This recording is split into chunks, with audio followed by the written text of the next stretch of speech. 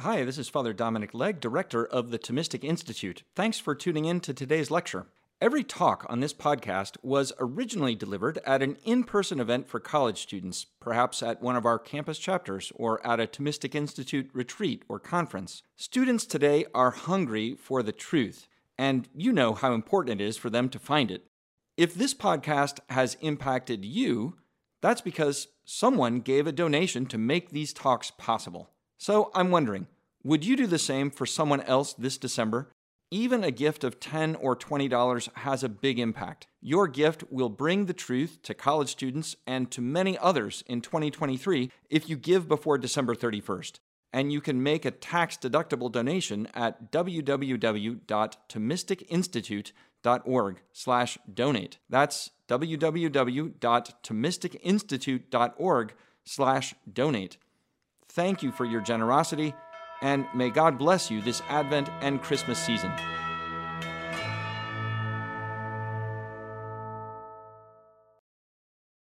I'm sure that most, if not all of you, are aware, at least on some level, that 2017 was the 500th anniversary of what's regarded as the beginning of the Protestant Reformation, the writing by Martin Luther of his 95 Theses. Historical commemorations in general cast a temporary spotlight on we historians who otherwise labor away in our respective fields without fanfare, without much attention, providing an opportunity to step back, take stock, and ask questions about the long-term implications and the influences, the legacies and the significance of the historical phenomena that's being commemorated. In my case, and as it turned out, I inadvertently got a head start because, as Zach just mentioned, in 2012, I published a book called The Unintended Reformation, How a Religious Revolution Secularized Society, which is about the ways in which Europe and North America today can't properly be understood apart from understanding the Reformation era, circa 1520 to 1650.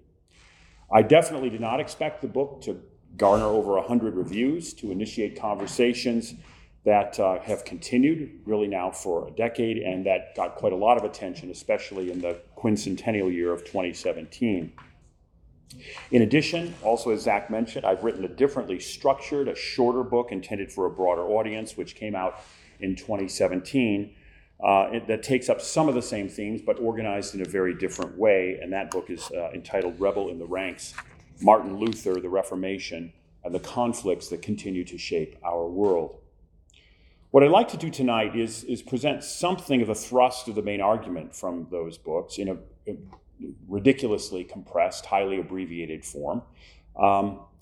Amazing and incredible as it may seem, the long-term impact of the Reformation era did not end when 2017 became 2018.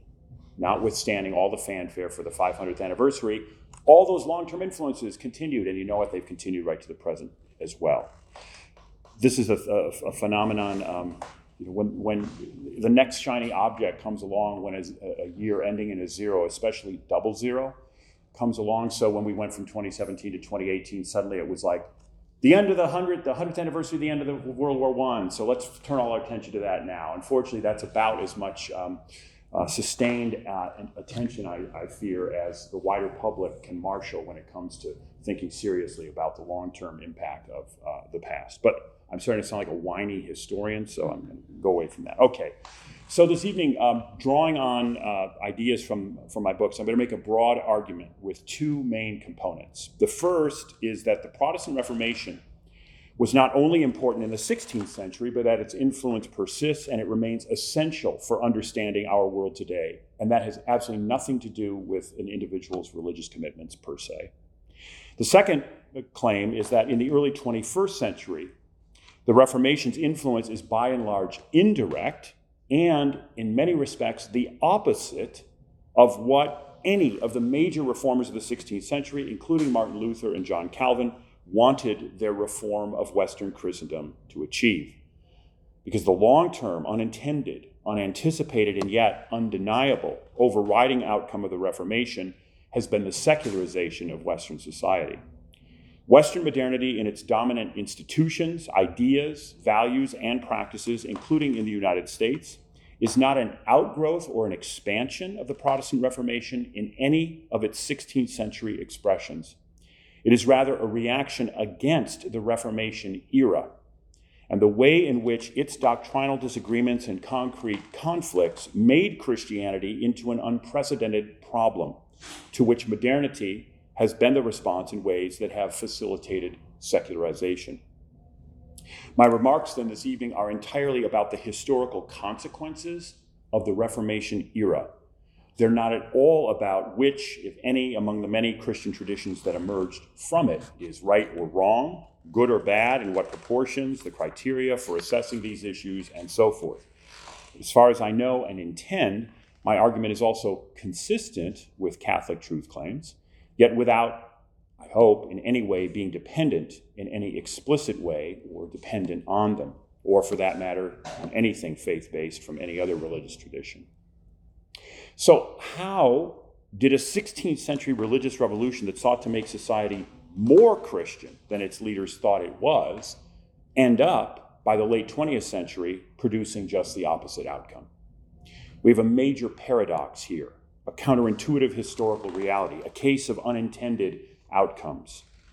The first thing to be said then is that the Reformation's influence on the eventual secularization of society was complex, anything but immediate, mostly indirect, and very much unintended. This influence was not, in my view, primarily of the sort made famous by the great historically minded German sociologist Max Weber. I regard as mistaken the fairly common position, of which there are many variations, that a once enchanted and supposedly magical medieval worldview was disenchanted and secularized through something either inherent in Protestantism or intrinsic to modern science. The Reformation per se did not disenchant the world or secularize society. 16th century Protestant writings are filled with copious references to divine providence and presence. As we will see, what happened as a result of Protestant reformers' actions, but very much against their intentions, was the making of Christianity itself into a major problem that had to be addressed. And the series of ways in which it was addressed, beginning in the 17th century, laid the grounds and established the basis for the eventual secularization of Western society. In order to understand any major historical phenomenon, we must have some grasp of the historical realities that preceded it. Else we can't know what developments were new or assess why they mattered. And in the case of the Protestant Reformation, that means starting with a multidimensional contextual grasp of the late medieval Christianity in the 15th and early 16th centuries in Western Europe, in a society and culture in which Christianity was, to put it paradoxically, much more than mere religion. Today, religion is your individual choice, including the option not to be religious. And it's typically considered a distinct area of life among others, separate from your career, professional relationships, recreational activities, consumer behavior, and so on. Neither of these things was true in early 16th century Europe, except for the tiny percentage of Jews within Latin Christendom who chose to remain Jewish despite their frequent mistreatment by Christians. Religion was not a matter of choice, nor was it separate from the rest of life.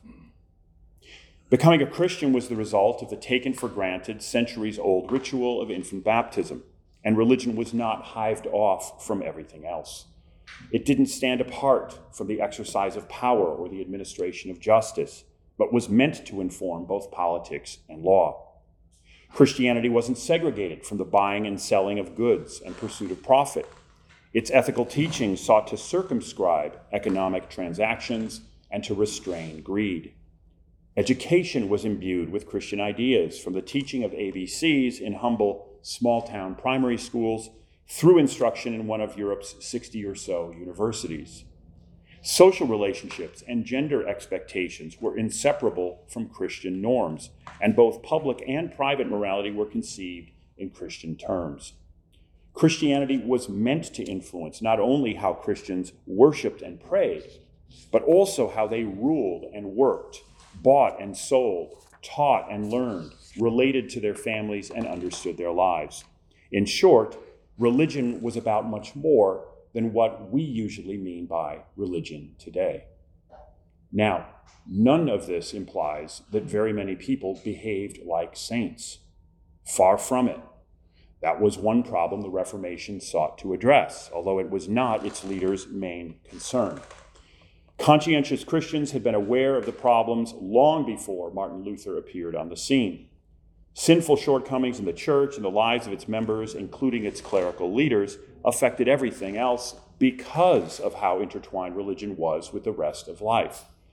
For centuries before the Protestant Reformation, the gap between Christian ideals and lived realities was a problem lamented by men and women who were saintly and sought reforms. St. Bernard of Clairvaux in the 12th century, for example, St. Catherine of Siena in the 14th.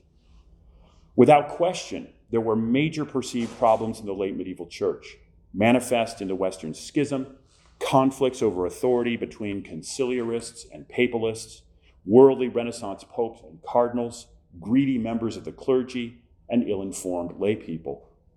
So no wonder there was a Reformation, the traditional explanation went, considering the corruption of the church, the decadence of the papacy, and the superstition of the laity. Along came Luther to save the day and rediscover the gospel. But more than half a century of scholarship by medieval historians has corrected this picture with an enormous amount of evidence about the vitality and the vigor of late medieval Christianity. From lay Bible reading in the vernacular to the voluntary lay support of parish churches and religious orders to the enthusiastic participation in confraternities and much more. In fact, 15th century Christians, high and low, were probably more self-consciously devout, on balance, than their predecessors in any preceding century. The Reformation emerged as much out of religious commitment as a reaction against the church's shortcomings. In fact, it shouldn't surprise us all that much that these two things went together. People tend to criticize and want to fix things that they care about. Fundamental for explaining the long-term impact of the Reformation and how our secularized present realities contrast with its leaders' most basic objectives is the fact that religion wasn't something separate from other areas of life.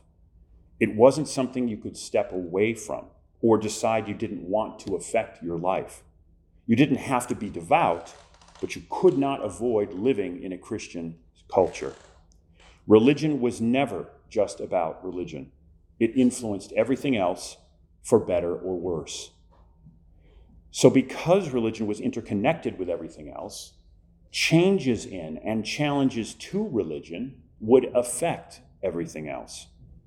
And the Reformation brought changes and challenges in Latin Christianity unlike anything else in the Middle Ages in its geographical scope, its staying power, and its transformative influence.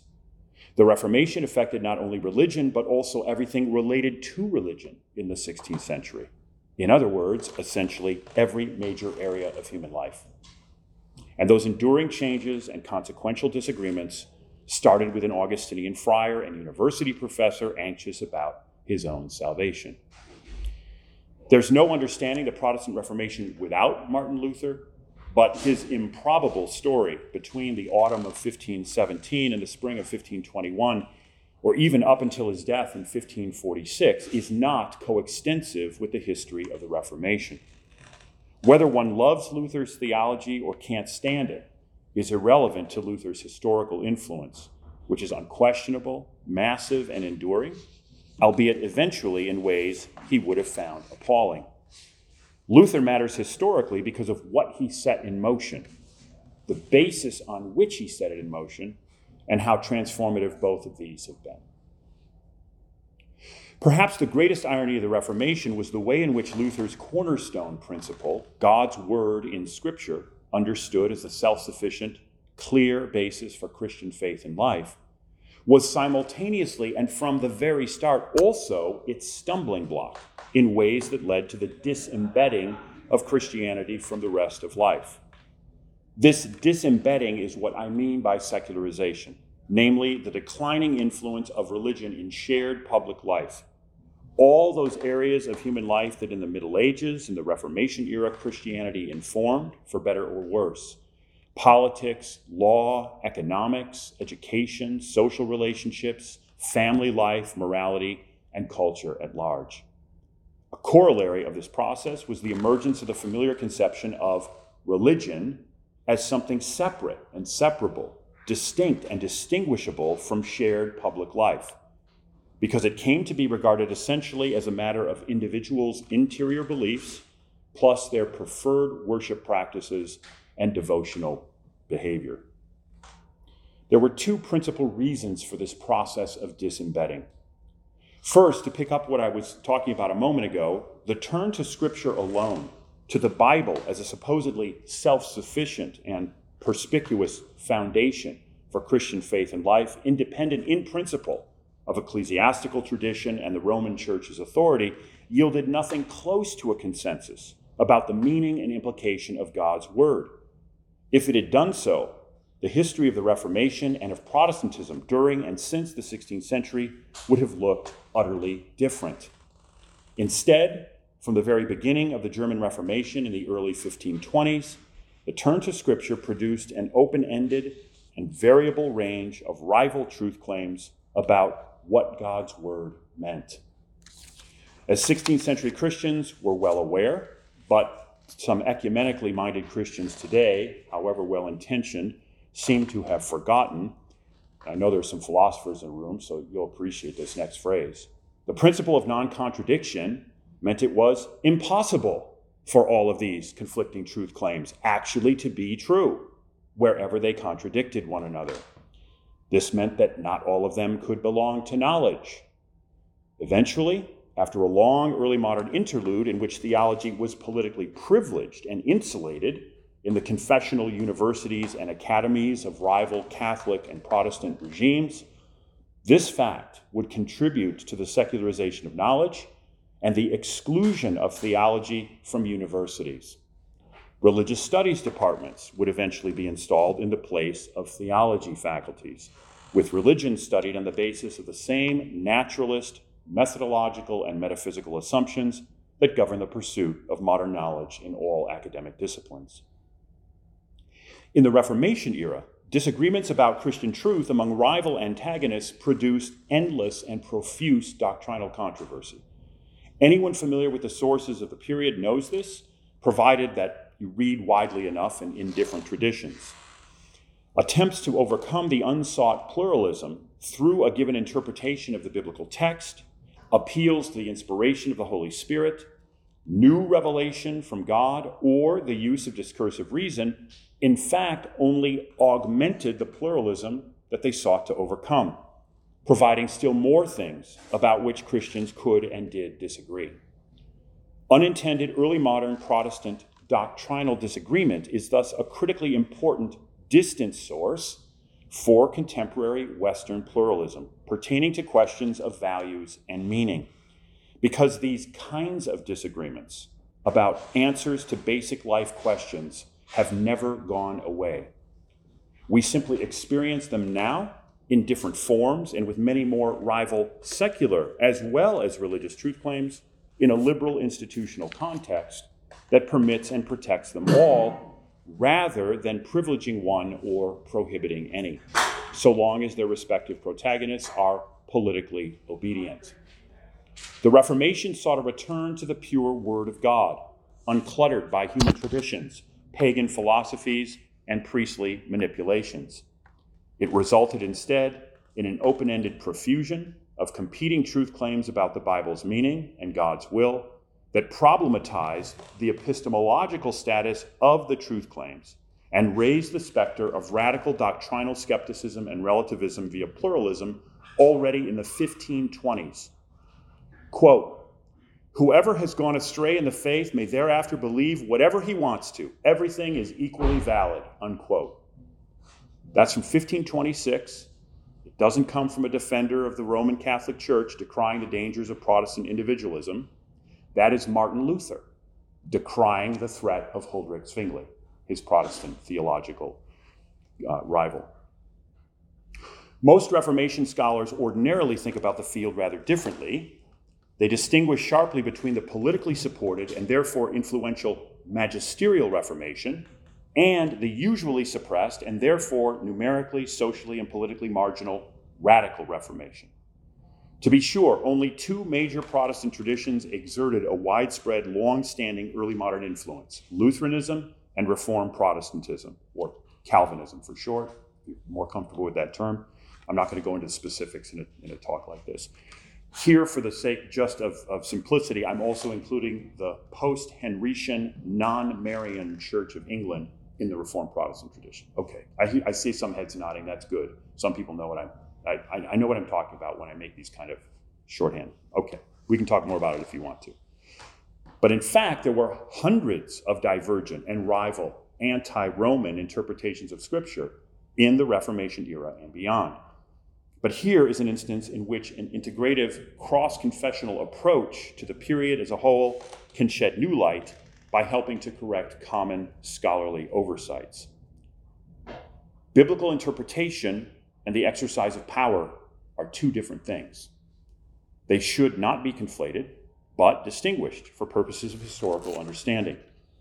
When we distinguish them, we see that Lutheranism and Reformed Protestantism, again, including the Church of England and what we can start to call Anglicanism, starting with the Restoration of 1660, that Lutheranism and Reformed Protestantism were actually the great exceptions of the Reformation, just the opposite of how they've usually been and still tend to be regarded, precisely because from among all the various anti-Roman interpretations of God's word, only they secured the enduring support of political authorities in their respective cities, territories, or countries.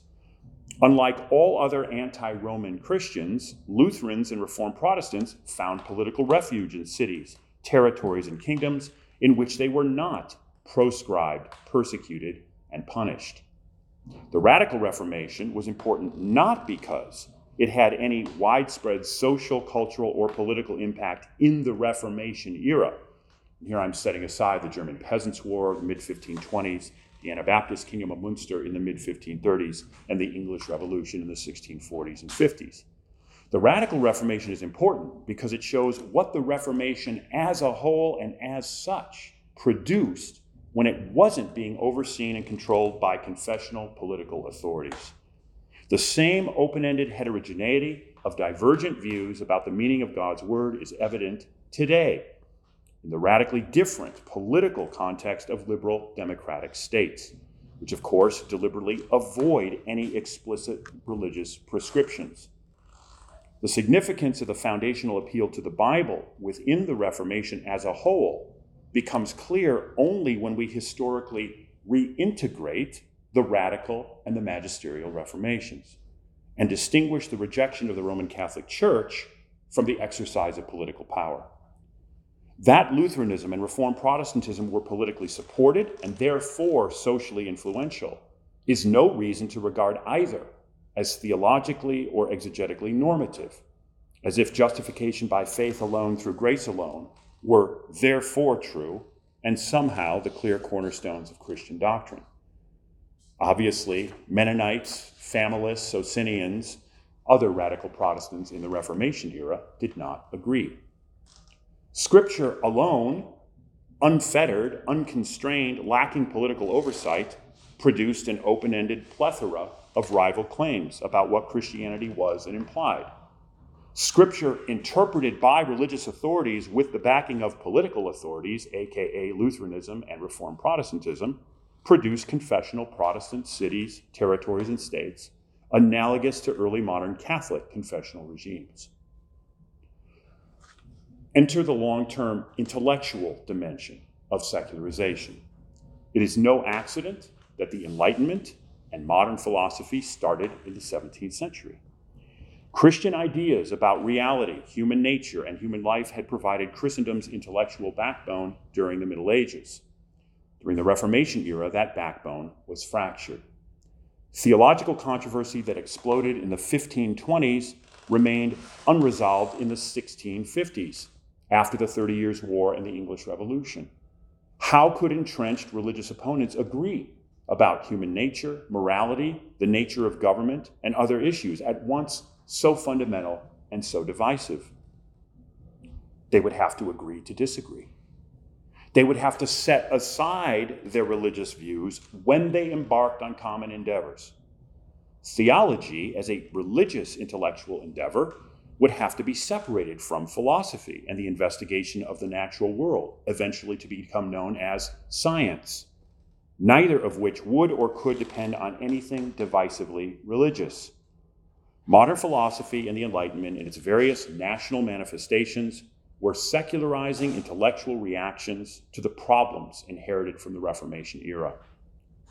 New ways of trying to ground morality, justify political authority, and conceive society were sought.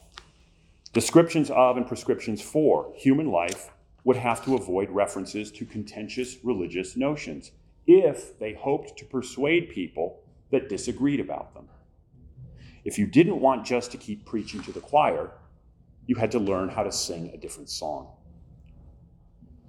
I turn now to the second main reason for the eventual disembedding of Christianity from the rest of life in the wake of the Reformation, one at least as influential as the first, namely the on and off religio-political conflicts between the 1520s and the 1640s, especially those between magisterial Protestants and Catholics in different regions of Europe, what I refer to in my book, Rebel in the Ranks, as the wars of more than religion.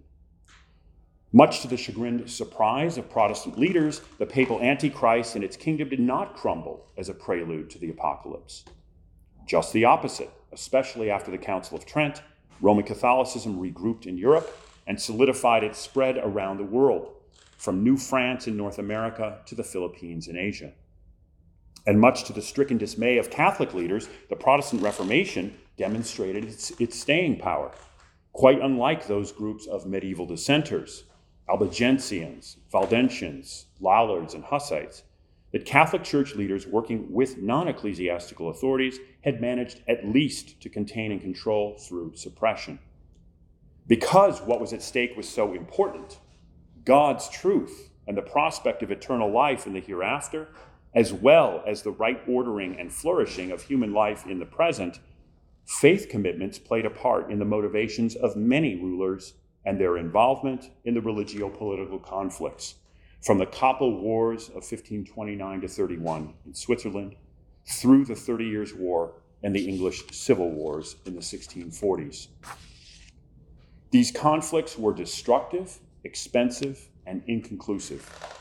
No Reformation-era rulers who engaged in them achieved their main goals in any lasting way, nor could they eliminate to their satisfaction those dissenters who subverted their aim of creating Christian communities coextensive with rulers' respective political communities.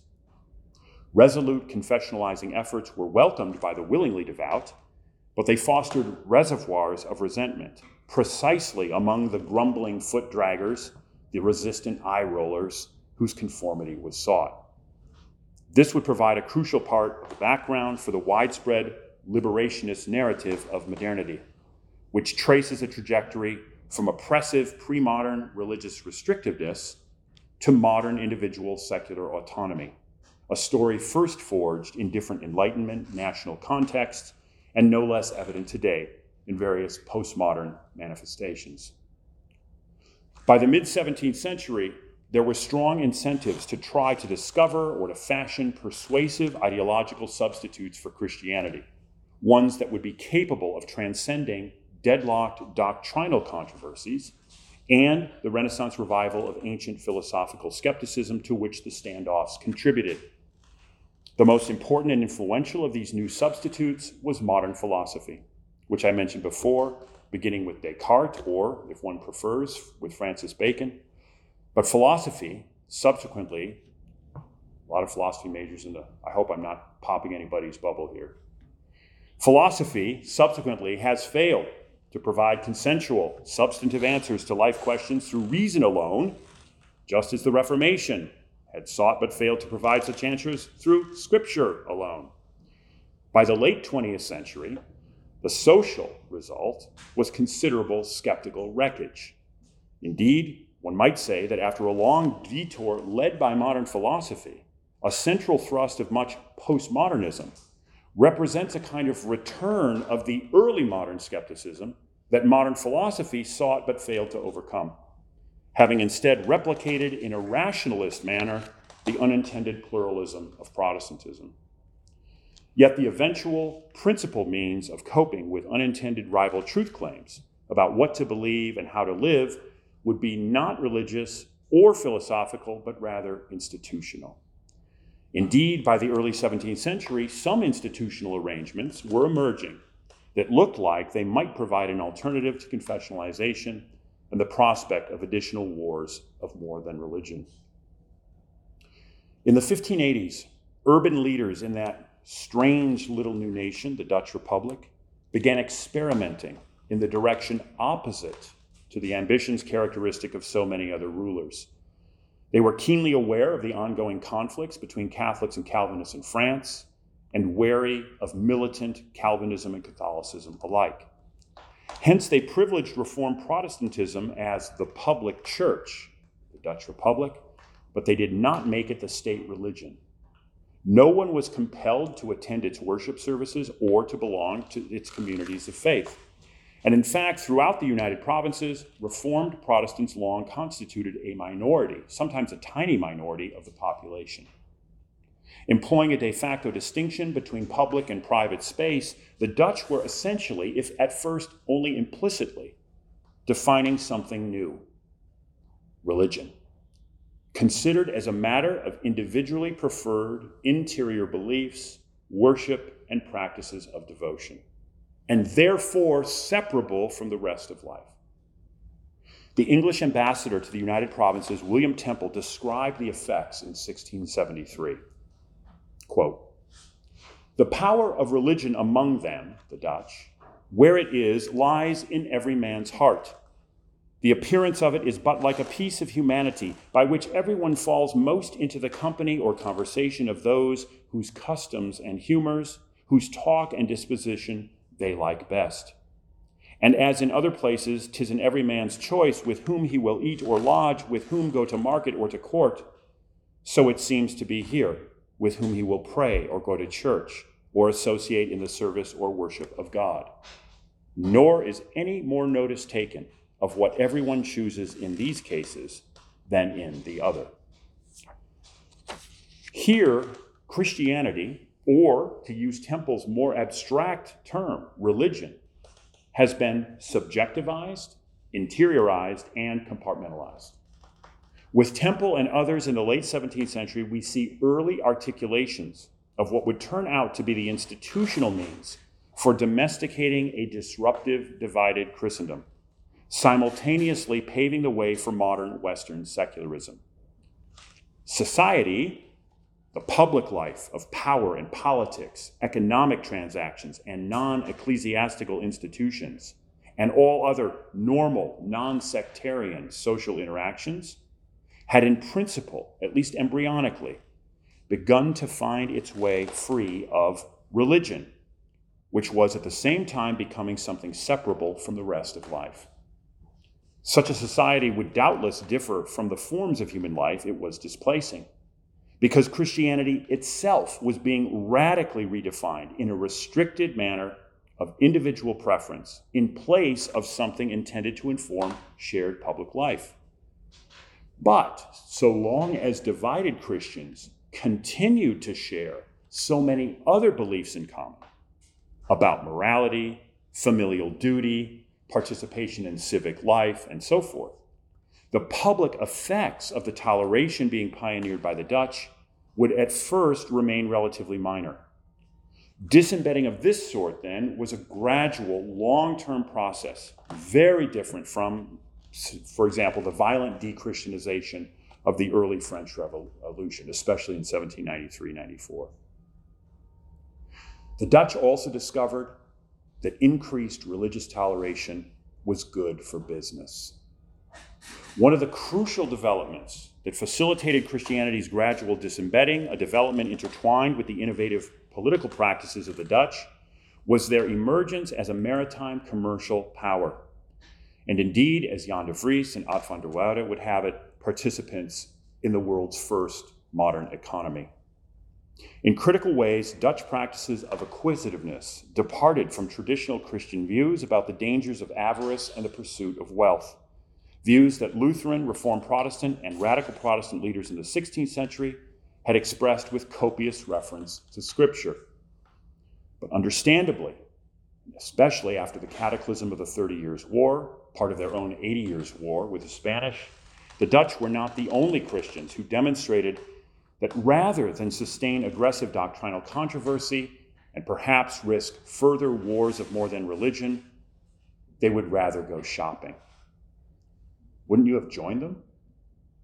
They and many other Christians in northwestern Europe across confessional lines began participating in what De Vries has called the industrious revolution, the household-based combination of harder, longer work to support increasing desires for the things that money could buy in the pursuit of comfort and enjoyment across an unprecedentedly wide swath of the population, beginning in the mid-17th century and later providing ballast in the late 18th century for the Industrial Revolution starting in Britain. Thus did Catholics and Protestants both begin willingly to permit their self-colonization by consumption and capitalism, in a sharp departure from traditional Christian views about acquisitiveness. This was not an entirely new development, but part of a much longer trend. In previous centuries, its social base had been much smaller, restricted to medieval popes and members of the papal curia, as well as rulers and nobles, plus worldly-minded Renaissance merchants, princes, churchmen, and courtiers. But besides the expansion of the social base to embrace many more households, first in the Dutch Republic, what distinguished the 17th and the 18th century was the deliberate redefinition of acquisitiveness as something good, something positive. Whether it was viewed as part of God's providence among the 18th century New England pure Protestant ministers and merchants studied by Mark Valeri, essentially the distant ancestors of today's proponents of the prosperity gospel, or whether it was defended as ostensibly inherent in human nature by thinkers such as Mandeville, Montesquieu, and Hume. Increasingly, the desire for more and better stuff was regarded not as a sinful propensity to seek the fulfillment of one's own superfluous wants at the expense of meeting others' most basic needs, to be resisted through ascetic self-denial. It was instead viewed as an unavoidable and therefore acceptable aspect of universal human nature whose effects would be benign and beneficial. In this respect, modern capitalism and consumerism should be seen less as an outgrowth of either Reformation-era Protestantism or Catholicism than as an alternative to and rejection of both, the impetus for which was influenced considerably by the failures of Reformation-era rulers to achieve their military and political objectives. What began in the United Provinces of the Netherlands and was channeled through Britain's Dutch apprenticeship was first and most influentially institutionalized in the United States in the late 18th century. By then, American men and women had been much more thoroughly enculturated in the industrious revolution, not only in port cities such as Boston and Philadelphia, but as Anne Smart Martin has shown, even in the rural backcountry of Virginia. Yet widespread acquisitiveness was only part of the picture. An institutional political solution was also important in order to address the issues raised by the colony's religious pluralism inherited from Europe and the Reformation era. In the debates in December 1784 about whether the state of Virginia should continue to support publicly and financially the Anglican Church, as it had throughout the colonial era, James Madison's notes reflected the persistent relevance of issues that had vexed Europeans since the 1520s and now impinged on Americans. This is straight from James Madison's notes. Quote, "In what light are the biblical books to be viewed? As dictated every letter by inspiration, or the essential parts only? Or the matter in general, not the words? What sense the true one? For if some doctrines be essential to Christianity, those who reject these, whatever name they take, are no Christian society? Is it Trinitarianism, Arianism, Socinianism? Is it salvation by faith or works also, by free grace or free will, etc., etc., etc.? Here we have the central problem created by Luther's turn to Scripture alone, carried forward and transposed in the context of the American Founding Fathers. The solution, in retrospect, seems simple and obvious, namely, permit everyone to believe as they please, worship as they wish, in exchange for obedience to the state's laws. Essentially, a democratization of Luther's "Here I Stand," but combined with a radically changed meaning and a much narrowed scope of religion, was prompted by the disruptions of the Reformation era.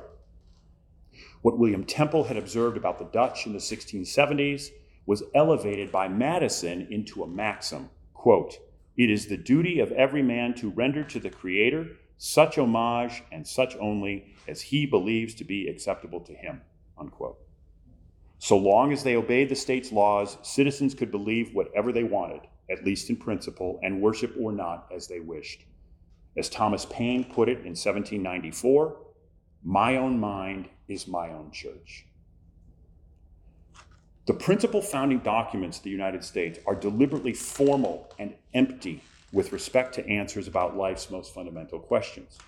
Americans were endowed by their Creator with certain inalienable rights, including life, liberty, and the pursuit of happiness.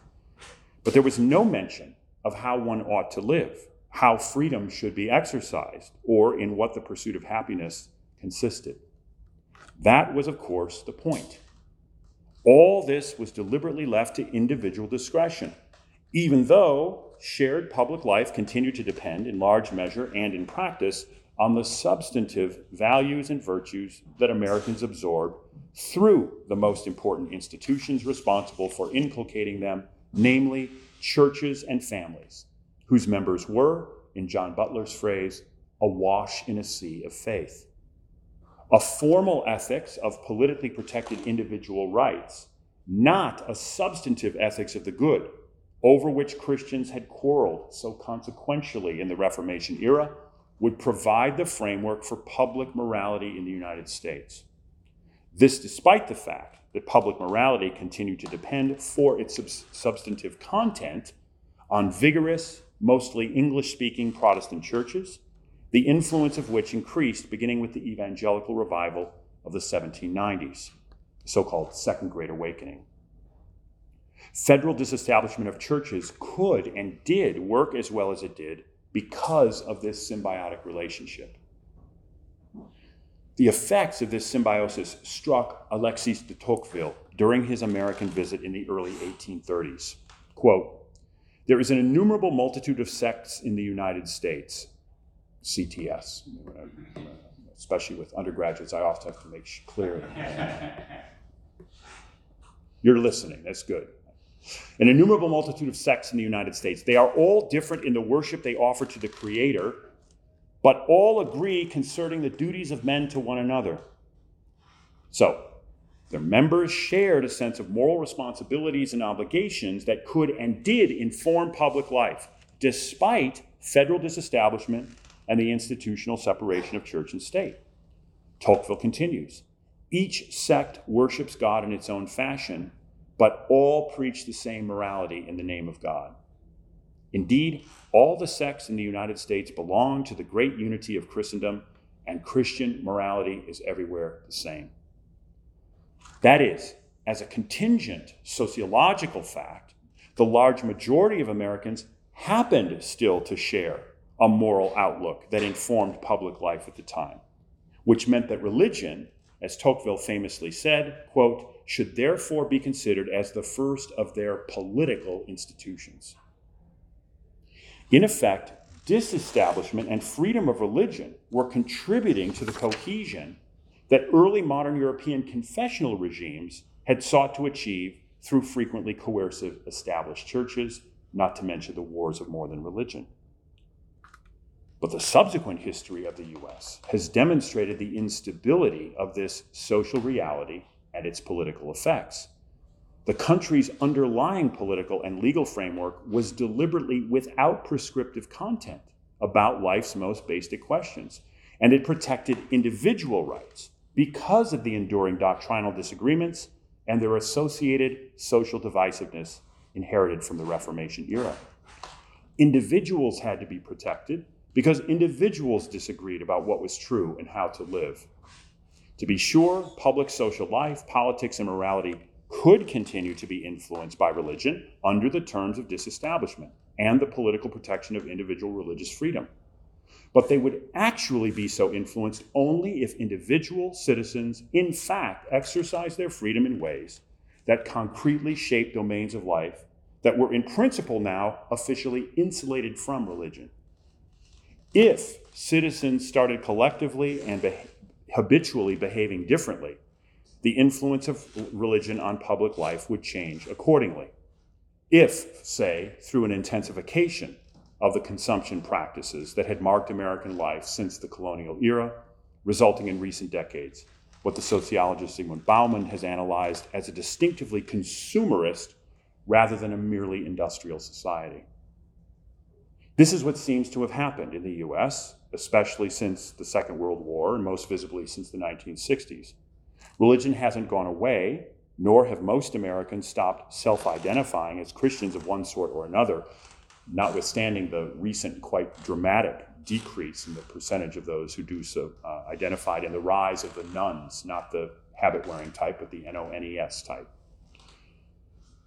But nothing besides consumerism has taken the place of any shared substantive, politically and socially efficacious views about how people ought to live, how they should exercise their freedom, and how happiness ought to be pursued. What Tocqueville observed in the 1830s is emphatically no longer the case. Americans do not agree about even their basic duties to one another, nor, to put it mildly, do they all preach the same morality. Indeed, since the election of 2016, it seems we don't even share remotely a common epistemology, a set of common norms and criteria about how we know what we know or claim to know. I mean, already in February of 2017, I gave a talk and I said, who among professional philosophers would ever imagine that epistemology is now the most important public problem that we have in the United States? But here we are. In contrast to Western European countries, religion remains very widespread in the United States, but it no longer informs American society at large in any coherent way, because religious believers as a whole are divided on every socially and morally significant issue in ways that reflect the divisions of American political life in general. One can hardly ask for a more dramatic demonstration of this than what we've seen on a daily basis over the last 6 or 7 years. In the wake of the dissolution and dismantling of the American Protestant moral establishment, analyzed by David Zahat, individuals are free to define and determine the good for themselves and to live as they please within the state's laws, or indeed to try to change them. This is the real key to secularization, facilitated in the long term by the politically protected individual freedom of religion that itself sought to address the unintended Christian pluralism inherited from the Reformation era. As long as you are politically quiescent, you can believe whatever you want, live however you please, change what you believe and how you live however you wish and for whatever reason or no reason, without regard for anyone else. It's all up to you. Individual choice per se is the summum bonum. The empirical result is our contemporary pluralism, its attendant political frictions and factions, the growing incivility of which in public life in recent decades has reached a distressingly high level in recent years. One corollary, it seems to me, the absence of shared assumptions about values, priorities, morality, and meaning, is the persistence of our bumper sticker political discourse, in what Anthony Grafton already some years ago called our poisoned public sphere. That was said in about 2011 or 12, how prophetic it was. It risks laughable understatement now to describe it as a discourse that's short on rigor and filled with rancor. On the other hand, thinking globally for a moment about our consumerism, why should we care about the lives and problems of people we don't know? Those outsourced laborers in China or Mexico, Bangladesh or Vietnam, who make the stuff we buy, or the rural or urban poor in our own country for that matter, when we can go online, pull out the credit card, and enjoy some retail therapy. Ignoring others is perfectly constitutional. It's how we can choose to live in exercising our liberty in the pursuit of happiness. Even though American per capita income increased 8-fold in real terms during the 20th century, we now live in a society without an acquisitive ceiling, in which there's literally no such thing as too much, provided one has the financial means to do as one pleases. This is the latter-day secularized outcome of early modern Christians' self-colonization by capitalism and consumption. It has been functioning within our political and legal system more or less to hold together the open-ended pluralism that is the unintended latter-day ideological outcome of the Reformation. Until Brexit and the election in 2016, to give two examples, showed that there was some political price to be paid for the chasms of inequality opened by nearly 4 decades of economic neoliberalism since the 1980s, a price paid in this instance via angry resentment, the ballot box. To be sure, modern liberalism found a way to address the serious problems of coexistence among contentious Christians and the failure of antagonistic early modern confessional rulers to achieve their objectives. We shouldn't lose sight of that. It's true. Ideas and institutions central to modern liberal democracies are interrelated aspects of the ways in which Western modernity has addressed problems inherited from the Reformation era, as a reaction, not as an outgrowth. These include individual freedom and autonomy, freedom of religion, religious toleration, the separation of church and state, secular public discourse, the secularization of knowledge, and the pursuit of human fulfillment through material well-being. But the rights that modern liberalism protects have facilitated more than the solution to an inherited political problem. Consider, for example, the relationship between consumerism as an expression of the exercise of individual rights and the environmental impact of the industrial manufacturing that produces all of that stuff. Of course, becoming increasingly untenable, I would say impossible. We could hope that the findings pertaining to the Anthropocene epoch, reinforced by on a daily basis now from so many teams of scientists in so many different disciplines from around the world, have nothing really to do with human activity. We're simply experiencing another unprecedentedly rapid upswing in the Earth's natural warming and cooling cycles. What seems certain now, though, is that that's not what we're experiencing. What we're seeing is the effect, cumulatively, collectively, and unintentionally, of massive amounts of human desires on the natural world itself. The acquisitiveness sanctioned for centuries as rational self-interest and the high road to human happiness is actually endangering the biogeosphere that makes all human and other life possible. No wonder, then, that some defenders of individual rights, economic deregulation, and free enterprise are so keen to dismiss concerns about global warming as politically motivated hot air.